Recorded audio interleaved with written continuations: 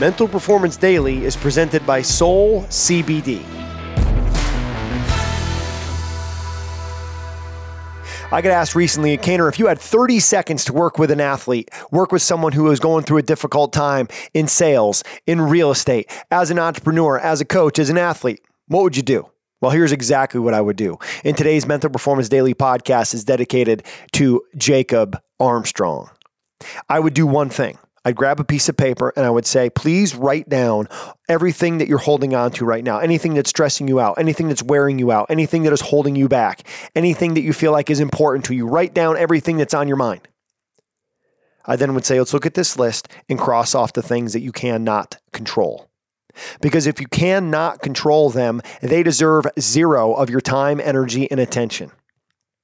Let's circle the things you can control and let's go to work. You see, the number one mental performance strategy that I use to build mental toughness immediately in the coaches and athletes I work with is to simply identify what you can control, what you can't, and intentionally choose to let go of what you can't and lock into what you can. Now, I know what you might be thinking. Listen to this. You might go, Kaner, hey, there's a lot of things I can't control that I want. I want outcomes. I want results. I want sales. I want accolades. I want to score points on the floor, and I want to throw touchdowns on the field.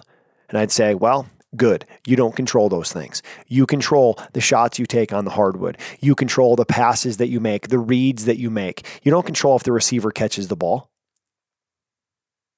You see, when you break it down, there's a lot of things that you can influence, very few things that you can control.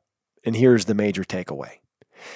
When you look at a piece of paper, what you can control, what you can't control, the fastest way to achieve and obtain the things on the list that you cannot control that you want is to go all in on what you can control. And all you can control is yourself and your APE. Let me give you an acronym. A, your attitude, right? How you see situations, your perspective. A, your appearance, your body language. Are you an energy giver or an energy taker?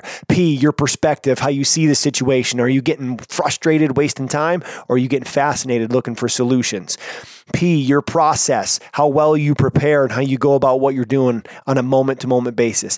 E, your effort. Are you going all out or holding back? And E, your energy, because we're all in the energy game.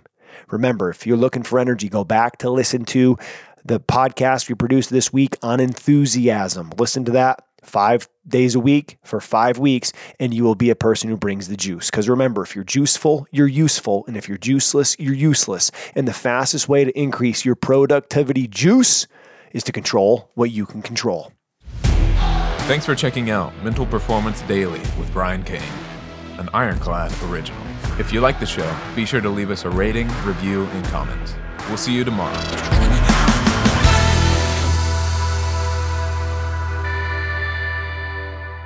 Hey, calling all coaches, I got a quick announcement for you. I am opening up my Mental Performance Mastery Coaches Certification on November 16th. We only open it twice a year, typically May and November.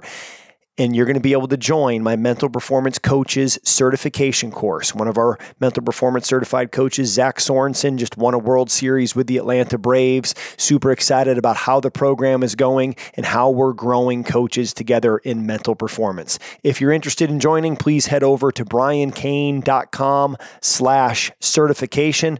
Join our insiders list and you'll save $200 off when we open up the certification on November 16th. Looking forward to having you with us. briancain.com/certification.